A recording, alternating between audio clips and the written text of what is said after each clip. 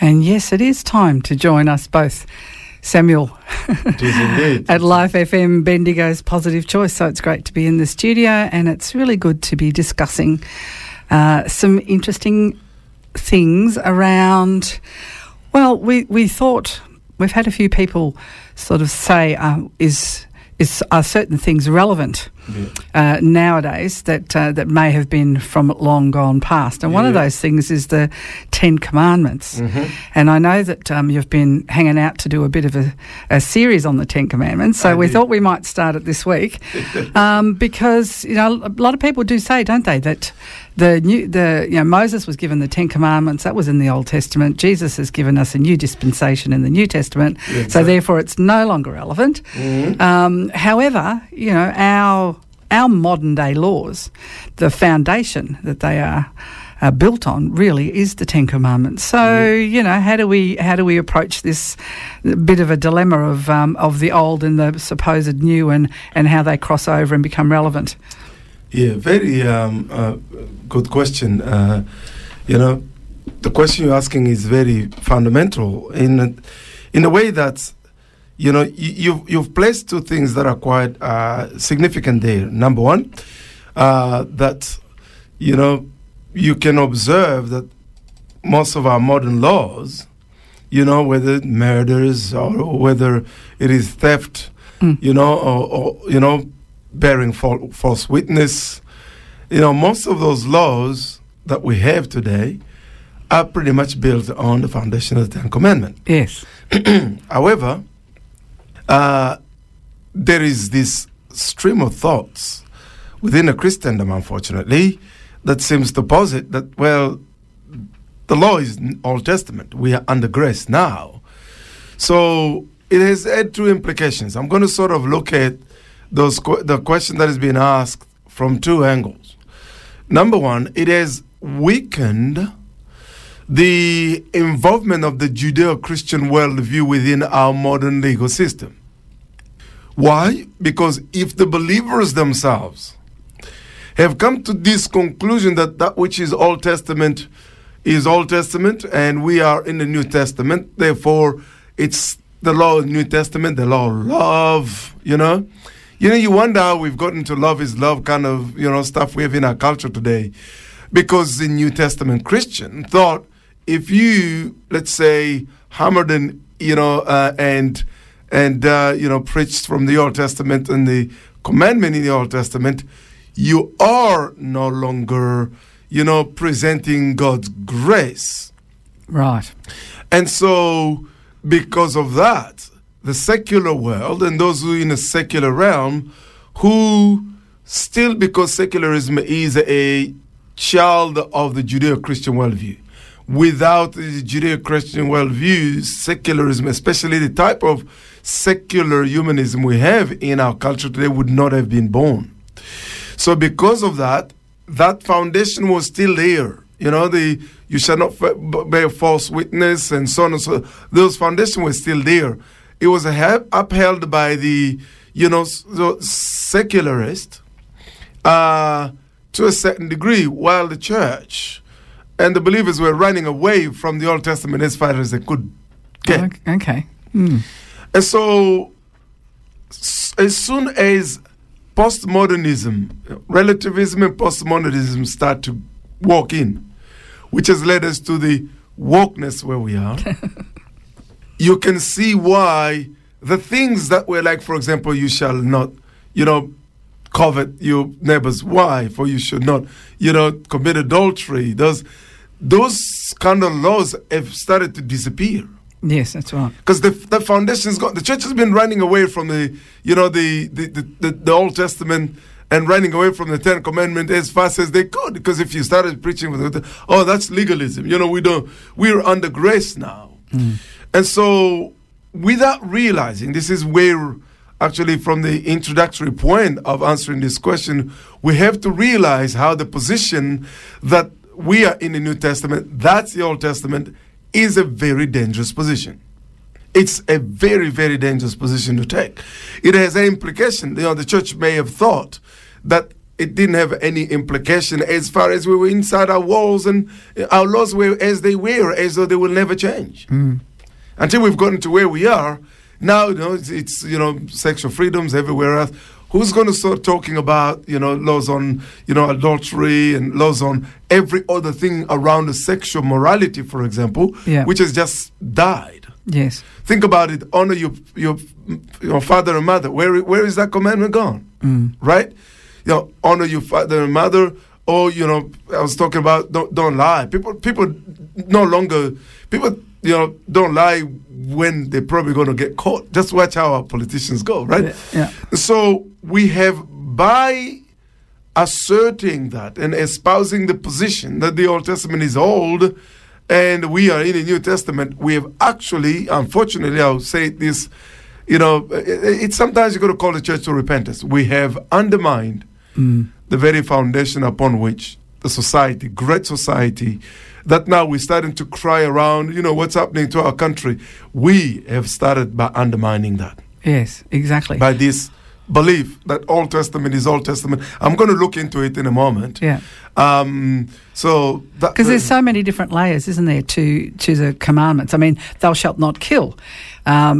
People have taken that maybe just adults or breathing people, but we kill the unborn, or society kills the unborn without even thinking twice. Right. There are so many layers to the Ten Commandments. It's not just what it says, but in honouring your father and mother. What does that mean when you've had a toxic relationship with parents and that sort of stuff? So there are a number of layers that we'll be able to. That's the thing. We're going to sort of peel all those layers. Yeah, peel away and really get a good understanding of what it's like. That's exactly. Yeah, and if people want to join us live a little bit, you can go to Samuel Tshisekedi's Facebook page. Yes. And you can see his smiling face, and you can pop some questions in. And as we're going along, we can actually answer them too while we're on air. That'd be good. That's exactly right. So let's start by theologically.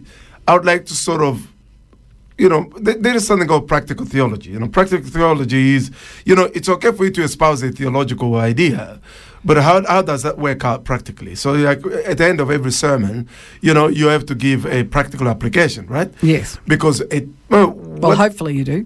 Yeah, because what's the point of you giving the entire sermon if it doesn't have a practical application at the end of it? Yeah. So practical theology is that, okay, where you can espouse all that idea, how does it work practically? Okay.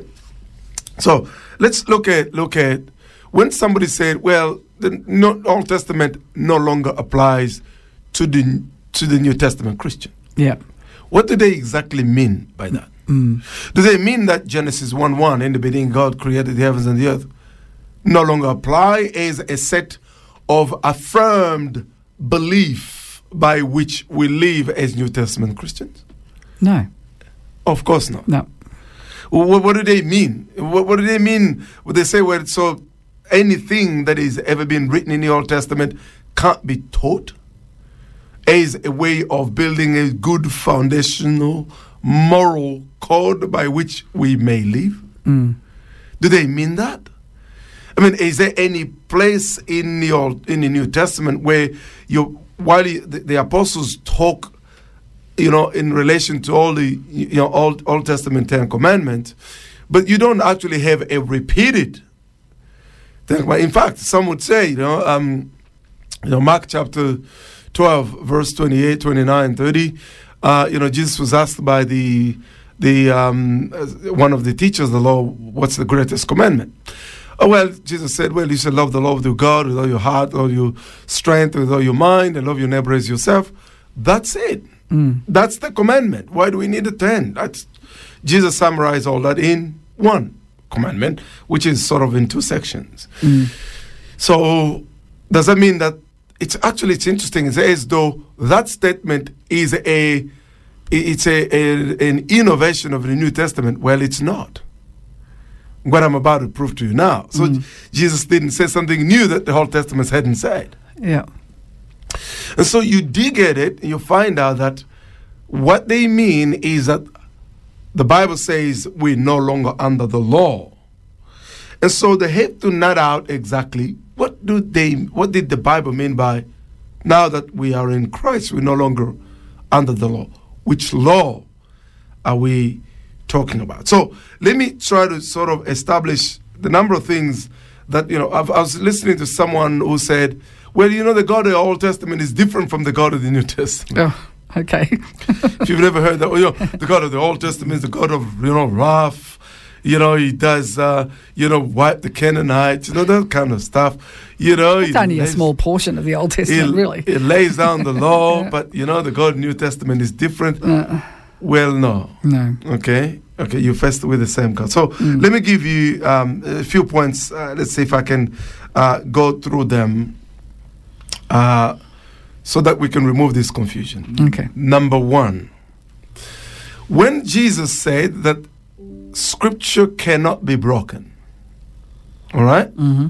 Let's just see about this practically. When Jesus says, well, Scripture cannot be broken, no, not even a little dot of the what is written in Scripture will go without being fulfilled. Which Scripture was Jesus talking about?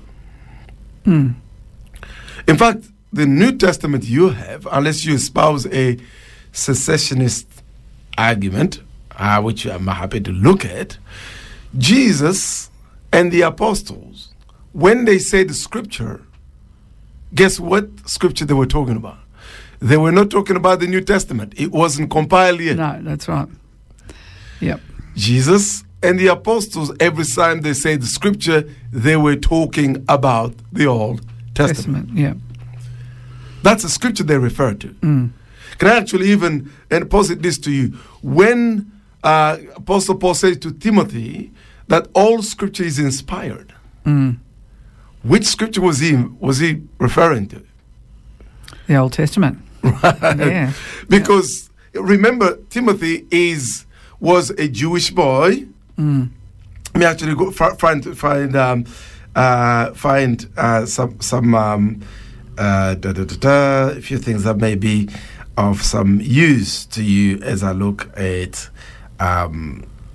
Here is Paul talking to Timothy. If you open 2 Timothy chapter 3, from verse 15 and verse 16, which I think I would like to read. So let's open our Bibles together, and we're going to read that particular text here. So 2 Timothy we're looking at chapter 3. Just opening it as quick and as fast as we can. 2 Timothy chapter 3, and I'm going to read from let's actually read a bit in context, but you know all about me, verse 10. You know what I teach and the way I live. You know my goal in life. You know my faith, my patience, my love. You know that I never stopped trying. You know about my persecution and my suffering. You know all the things that happened to me in Antioch, Iconium, Lystra. The persecution I suffered in those places, but the Lord saved me from all of it. Everyone who wants to live showing true devotion to God in Christ, Jesus will be persecuted. People who are evil and cheat others will become worse and worse. They will fool others, but they will also be fooling themselves. Verse 14. But you should continue following the teaching you learned. You know it is true because you know you can trust those who taught you. You have known the Holy Scriptures. Yeah. Now remember, he's written this letter to Timothy, but he's referring to Scriptures here to Timothy. You know the Holy Scriptures. Yeah. Now, I want to remind you that Timothy is in the New Testament. Yeah. Because he's not an Old Testament guy. You know the Holy Scriptures since you were a child. The Scriptures are able to make you wise. Which Scriptures are able to make you wise? Pause that as a thought. Yeah. And we'll get back into it. Well, we'll leave everybody with that thought. I think we all know the answer at the moment. You're on 105.1 Life FM, Bendigo's Positive Choice, and this week's topic on Q&A with Samuel is the 10 Commandments. Yes. Are they relevant to us now, or because we live in a New Testament age, do we really have to abide by them. Yes, that's exactly right. Now, so, we were holding onto a fantastic thought, and I was in the middle of reading the text in 2 Timothy. Yes. And everybody knows this particular text. Then very often, I was just putting my Bible right in front of my everyone. So, okay. That's the everyone that's online. Juggling, exactly. Yeah. Now, so I was saying that everybody knows this text, and everybody goes, well, when you get to verse 16, which is the most interesting one.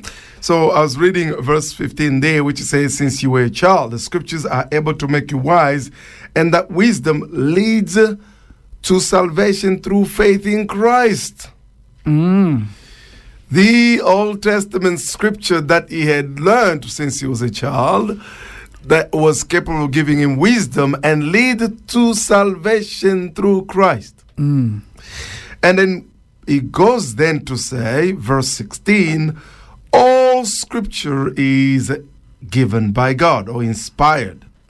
All scripture is inspired, and all scripture is useful for teaching, for showing people what is wrong in their lives. It is useful. I'm reading. It's quite an interesting. What's the translation? Version? ERV. Yeah. English Revised. So, in their life, it is useful for correcting faults, teaching the right way to live, using the scriptures. Those who serve God will be prepared and will have everything they need to do every good work. Now, often when a New Testament Christian reads this text, they have straight away in their mind the compilation of the New Testament. I don't dismiss that. But I'm saying, remember, this is a personal letter that Paul is writing to Timothy, his young mentee. And when is receiving this, is receiving instruction from his young mentee. And it is true that the apostle believed that what they wrote was God's word, but ways he's writing it is pointing to Timothy to something specific. Yes. Because he even says to him specifically, you grew up in scriptures. All right? So he wasn't saying you grew up in my letters. You grew up in 1 Thessalonians, 2 Thessalonians. You grew up in 1 Corinthians and Romans and Luke and John. No. He said to him, you grew up in the knowledge of the Old Testament. Yes. And then, but you'll notice that, Jesus quoted times and times and times again the Old Testament. So I want to say to you that the New Testament Christians, that's Jesus, the apostles, and those after the apostles, quoted the Old Testament as scriptures. Who remembers when, Stephen is, standing right before actually Paul acquiesced his martyrdom. He goes through the Old Testament to show that Christ was the Messiah. Anybody who dismisses the Old Testament will have dismissed actually the 3/4 of Scripture. 39 of the books of your Bible right now is the Old Testament. So here's another one. In 2 Timothy, we go chapter 4, verse 2 and 3 and 4. Preach the word, be ready in season and out the season. Rebuke, reprove, and exhort with complete patience, teaching, for the time is coming when people will not endure sound doctrine. Now, Paul is saying to him, preach the word. He's preaching the word from scriptures. You see, you have to understand that the church that we're talking about, Christianity is an offshoot of Judaism. Okay? Yeah. These people didn't just stand up in the front of the assembly and just concoct whatever was coming to mind. No. Jesus taught them using the Old Testament, and so they knew the Messiah now. They knew what he had come to do, and the justification they have for it was the Old Testament text. Yeah. This is why you see Matthew quotes it, John quotes it. Even when Peter starts to speak on the day of Pentecost, guess what he does? The first thing he does, he quotes the book of Joel, chapter 2, verse 28. So this sort of dismissal, summarily dismissing the Old Testament just because we are New Testament Christian, you must tell yourself, when the Old Testament was finalized, the compilation was finished, then somehow the apostles and those who came after them taught that you have to chuck the Old Testament in the Bible. It is nonsense. No. Mm. It's number one. Number two, people have walked away from the teaching of the Old Testament because they don't want to read it and they don't understand that certain things in them, in the Old Testament, make them feel uncomfortable. Mm. So in other words, the modern church has decided that since we don't understand it, or it makes us feel uncomfortable, why does it make you feel uncomfortable? Because you've set a standard in your mind by which you treat. Let's, for example, I like to take those sort of hard things to deal with. The wiping off of the Canaanite. Right, yep. It makes a lot of believers feel uncomfortable these days. Mm. God said, and women and children, and let them all be. I was talking to a friend in the UK, a Methodist minister, Ken Stock, a very lovely man, a preacher, powerful Methodist, but preacher, powerful. Mm. And he said he was just uncomfortable with the thoughts that, the writer of Psalm was saying, on the bank of the river of Babylon, as I sit and I wish that your children be bashed, their head be bashed to the stones. Mm. Right? So he was feeling uncomfortable. He said, that can't be inspired by God. I'm like, what do you mean it's not inspired? The Bible says all scripture is inspired. Yeah. And so you may have to struggle with or try to define what we understand by the inerrancy of scripture, which is where you're struggling with. But because he was a big man, he didn't want to listen. He said, no, Samuel, I don't want to talk about it. Mm. So that was the end of our discussion. I'm like, oh, sure, no problems. But you see, if you're uncomfortable with God dishing out judgment on the Canaanite, why? Mm. Why exactly do you think that God does not have the right to say, okay, these people, I am judging them now? Let me give you just a simple rational thinking about why God would judge the Canaanite.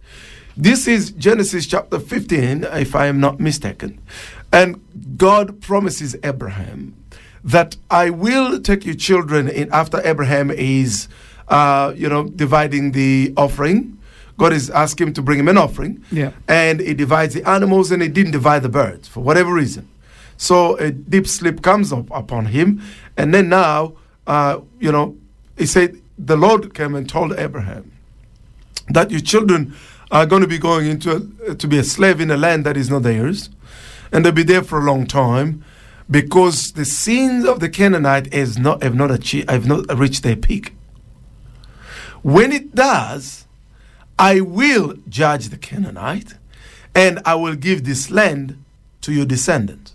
Mm. That is the reason why the children of Israel went to Egypt. So that the judgment that God was, had set for the Canaanite, and you notice he hadn't judged them until their sins have reached the point of no return. Mm. So, in other words, God was had forbearance. He was actually gracious. For those who think God of the Old Testament is not gracious, he was gracious because he could have judged those people at any point. But he said, no, I'll judge them until their sin is reached a point of no return. What did the Canaanite used to do? The Canaanite used to offer offerings to Molech. Molech, yeah. And guess what that offering was? They would take their children alive, and they have Molech was this molten metal god with arms stretched like that, and so they would put fire, and basically the metal will get really red hot. As I'm talking about it, if you're feeling uncomfortable, yes, that's the point. Mm. And they would take their children alive and they will offer to this god, Molech. And they would chuck the child that's alive in the arms of this god, molten metal hot. Mm.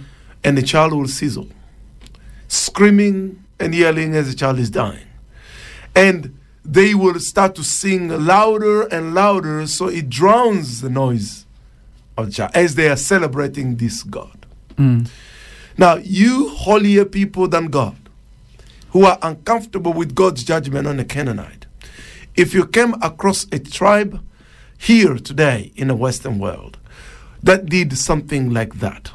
Okay? I'm not talking about we can sort of, I've seen people make the case of abortion, we've gotten comfortable with it. But I want to talk about just, would you look at a toddler, the 2 years old, the 3 years old, 5 years old, 6 years old, being chucked to basically burn alive while somebody's celebrating that they sacrificed to their God. What would you do? What do you think our justice system would do if somebody did that today?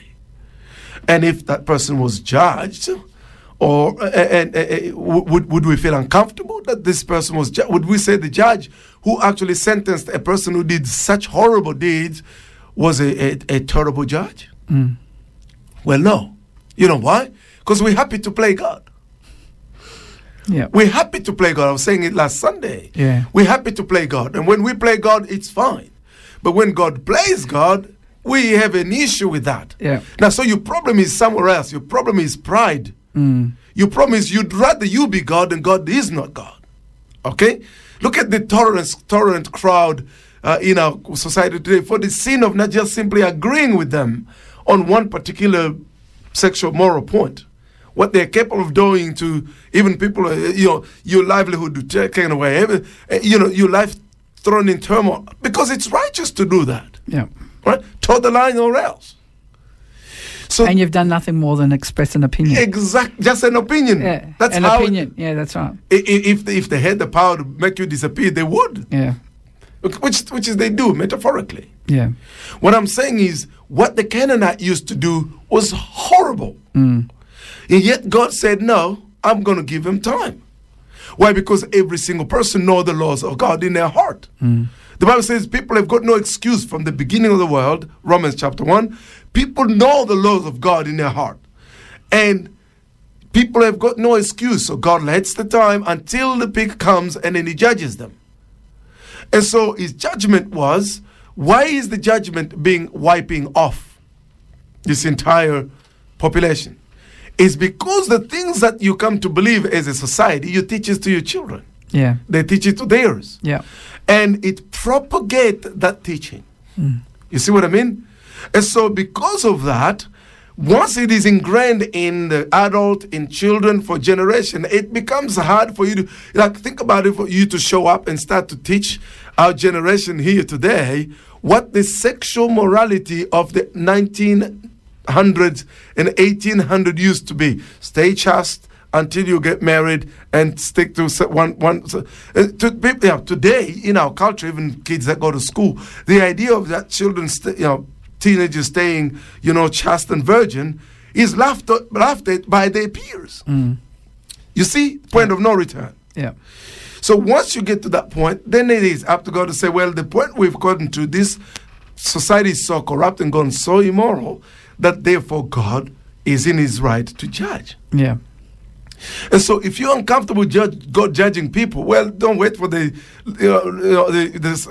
return of Christ, because it's going to be the day of judgment. That's the big one, isn't it?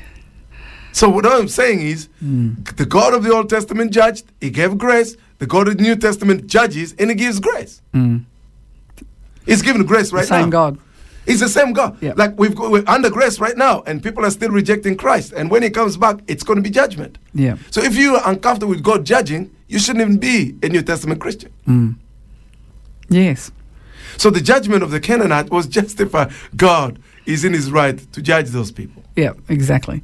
Well, and when you look at that too, I mean, he judged them then, not like when Jesus comes back, everybody will be judged. Yeah, exactly. But he's done that. I mean, he's done that to Sodom and Gomorrah. He's done that all through the Bible. He's judged people or a group of people at a particular time. If he's just and holy, he cannot let sin go unpunished. No. We don't.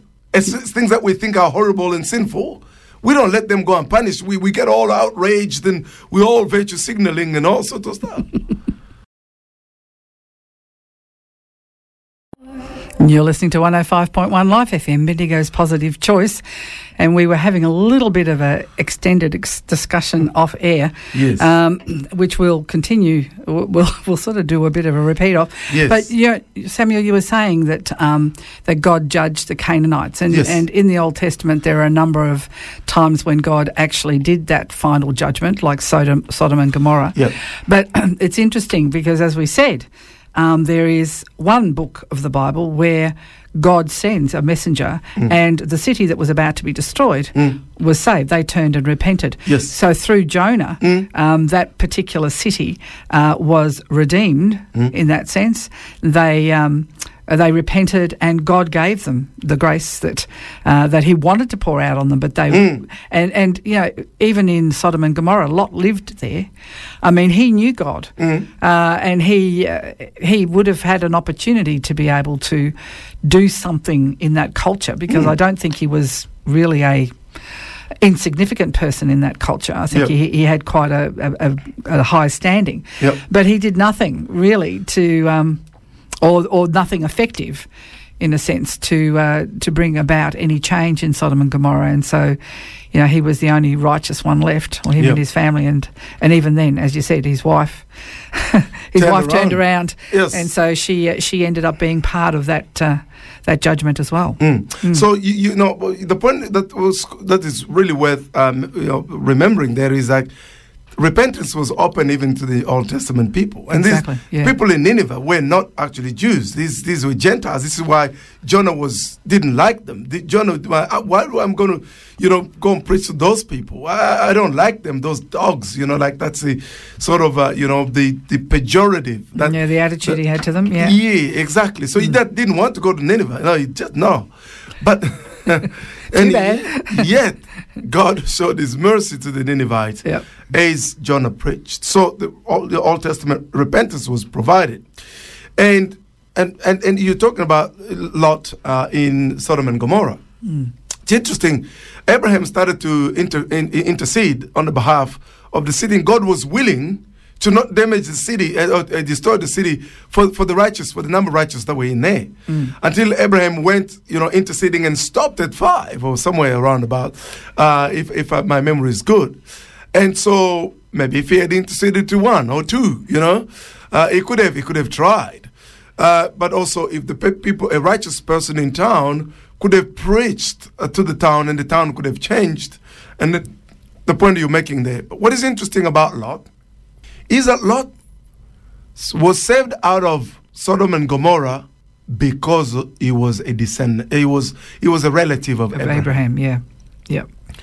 Why do I say this? Because Lot himself and his children had let the morality of Sodom and Gomorrah get inside them. How do I know this? The text tells us when the angels get to Lot's house and the people of Sodom and Gomorrah come and they say, give us the men that we've seen at your house, we want to go and sleep with them. Lot is looking, is like, well, I can't do that. But at the end, Lot does something that is so ungodly and unrighteous. He negotiates. He said, I'll give you my daughters. What kind of morality is that? Yeah. I will give you my daughters so that you can spare these men. Well, what father would trade his daughters to go and sleep around in that particular... It looks like it was something righteous that he did, but it was absolutely unacceptable. And the angels, guess what they did? They pulled the daughters of Lot inside. They hit the people at the door with blindness. So the people that they couldn't find where the door was. Lot was ready. He would have said to his daughters, what? This is okay. Just go and sleep with those people. And really, is that how we raise these kids?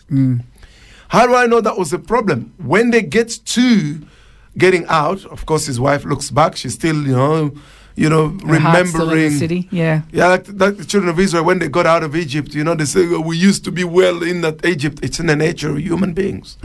She gets out. But when he gets there, so she's become a block of salt. And then when they get to the city where they were settling, one day the girls concoct an idea. Where did that come from?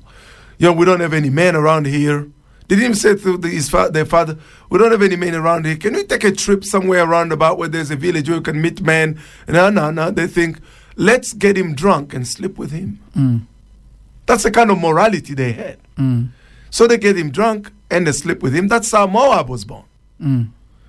The Moabite were descendants of Lot by the means of the relationship between his daughters and him. That's the kind of morality Lot had. So Sodom and Gomorrah had gotten inside him. Yeah. Right there. Yeah. Now, most people are probably uncomfortable because, why would God kill children? Because we have this idea the kids were innocent.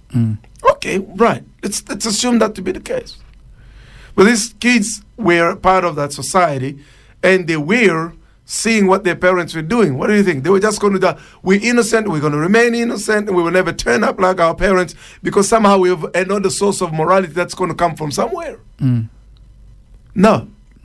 You see, in fact, by God taking those children away from those parents, he saved those children from being actually brought out in a particular terrible moral situation.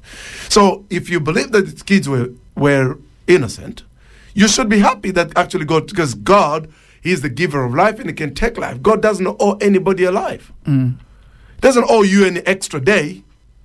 Why does he owe you an extra day? He created you, and he can, when God takes a life, he's not doing something unjust for taking a life.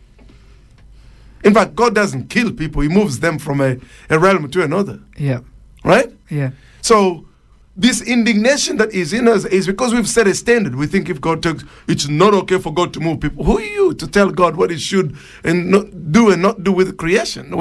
Because we think man must be able to tell God what he should do. So just hold that as a thought.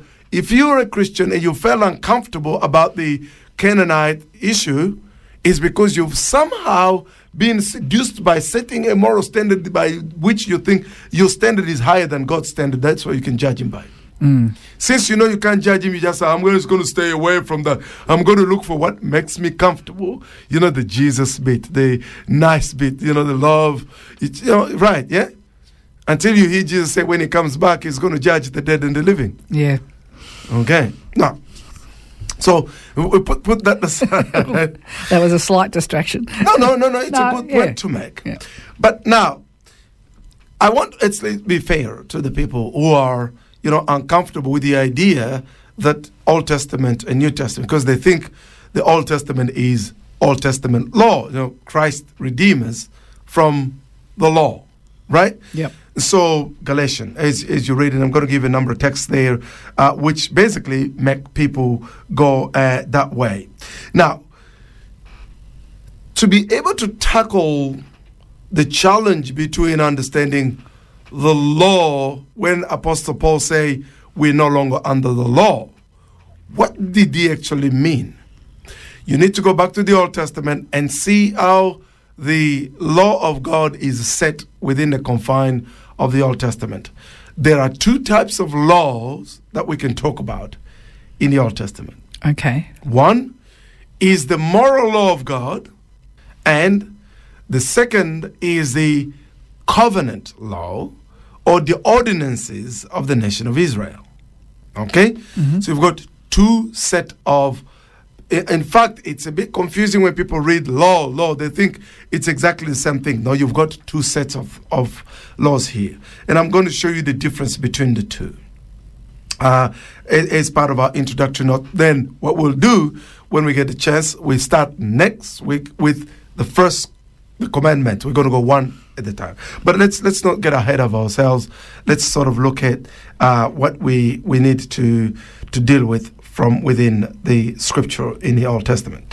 Now, if you open your Bible, we're going to read a few texts that I am interested in. Okay? So, looking at the book of the law versus the law of Moses. Okay? If you open your Bible in Exodus, so let's start with the book of Exodus, chapter 20. If you've got your Bible, I was actually going to do a really long reading. Given the time we have, I'm actually sort of thinking maybe there's another quicker way of doing this. But I would like to encourage every one of our listeners to go and read this text. So you're starting from Exodus chapter 20. And you're reading all the way to Exodus chapter 34. So it's a lot of reading you have to do. Okay? But I'm going to make the points here, and so you can see where we're coming to. The first point I want to make is the moral law of God. The moral law of God is the law that was given to Moses as the Ten Commandments. Okay? Mm-hmm. The Ten Commandments, which started what is called ethical monotheism, is the divine moral law of God. And how do we establish the difference between this law? I'll give you some of its characteristics. This law of God was spoken to Moses and to the assembly by God himself. Yeah. Exodus chapter 20. When you read Exodus chapter 20, so all the Israel, verse 1, joined together, they all came together to stand before the Lord in the city of Mizpah. No, this is Judges. Well, why am I reading Judges? Let's open Exodus chapter 20. I was like, that doesn't sound like Mizpah. No, that's not in Mizpah. They're not in Mizpah now. These are the things God told his people. God said these things. You know, when you read the book of Exodus, it starts, and the Lord said these things.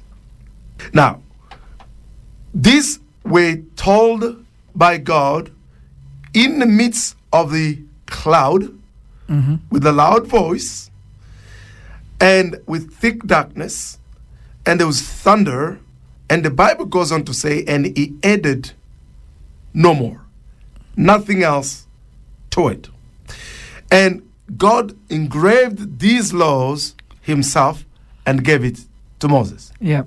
Here is Moses rendering that particular story in Deuteronomy chapter 5, verse 22. So, Deuteronomy chapter 5. So, I want to say the law of God, the Ten Commandments, was given by God and written by him. Mm-hmm.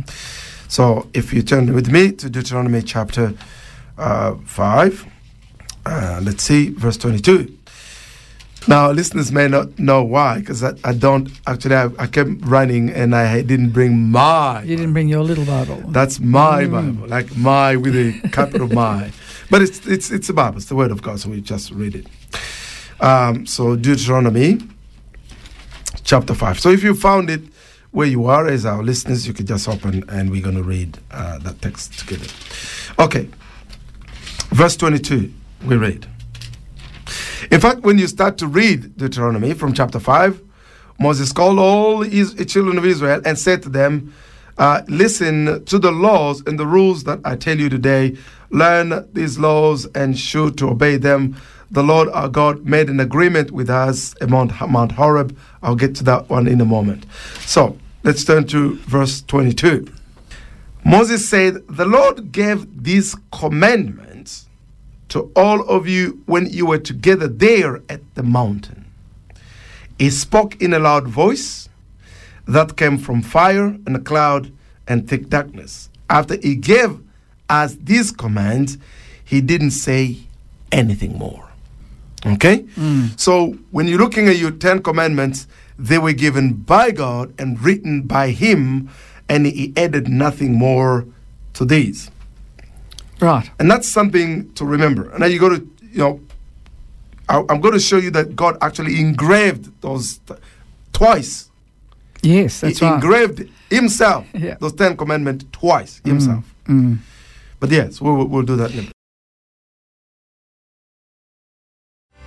So you're listening to 105.1 Life FM, Bendigo's Positive Choice, and we're on the home straight, sort of. Samuel, I'll let you continue on where you left off. And so I was therefore saying that if you remember the story, God speaks in the cloud, and so Exodus 20, 1 to 17, and everybody's terrified. And they're terrified. They say to Moses, we don't want to hear from him again. It's too terrifying. You go. He talks to you, you come and tell us, right? Yes, exactly. And this is the reason why Moses then went to the mountain and got the 2 tablets with the 10 commandments. And when he comes back, he comes back, guess what happens? He finds them worshipping the golden calf. Yeah. So what does he do? He smashes those other 10 commandments. And so he has to go back to the Lord, and so that then he can get the tablets again. So God tells him to get the stone. I just reckon that bit's really amazing that God went and did that a second time. I mean, Exactly. You didn't have to smash the tablets, Moses. So when he goes back to get the tablet, the Lord tells him to get the tablet and cut the tablet out. Yeah. But it is the finger of God that writes that commandment.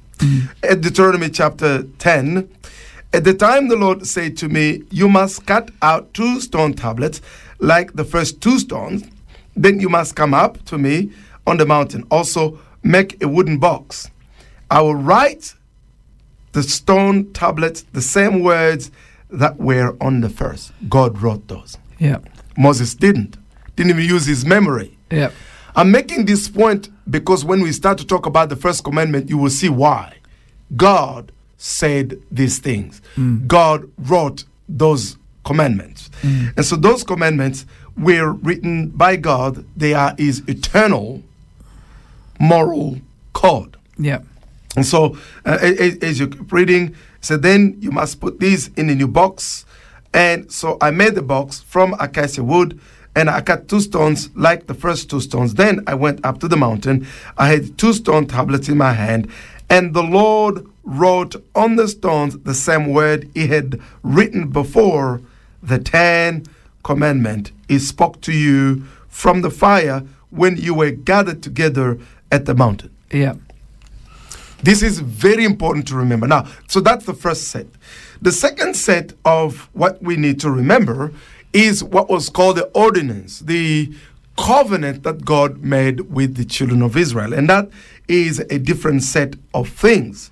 When you go, as I gave you the text, you read through. By the time you start to read, you start to read past Exodus chapter 20, verse 17. You notice that after God had given the 10 commandments, then God gave to Moses the law of covenant between him and the children of Israel. Just given the time. And that law was written by Moses, and it was, which is all the rest of all the rules, which was the civil laws and the ceremonial laws and the dietary laws that then ended up being written and being put as a testimony, as a witness, as a covenant between Israel and God. And if one does not, I haven't really jumped into giving you all this. I've given you the text to read, because when we come back, probably in our next session, before I start the first commandment, I will basically go over this particular point. But our listeners would have read it. And so God he wrote his moral eternal law, the 10 commandments, on the tablet. But the covenant he made with the children of Israel, Moses wrote those. And it was put, apart from 10 commandments being put in an acacia box, which was in the holiest of all, and then this was put in the holiest of all on the side of the ark as a witness, so that the law will accuse them if they didn't do it. You see? So in that sense, God had set a covenant. This is why when I was reading the beginning of Deuteronomy chapter 5, he said, Moses called together all the Israelites and said to them, Israel, listen to the laws and the rules and the ordinances. The law and the ordinances that I tell you today. Learn these laws, be sure to obey them. The Lord our God made an agreement with us at Mount Horeb. The Lord did not make this agreement with our ancestors, but with us. Yes, with all of us who are alive here today. Okay? Yeah. So the Lord had made an ordinance with them, and this will therefore be written in what is called the Book of Covenant. Right.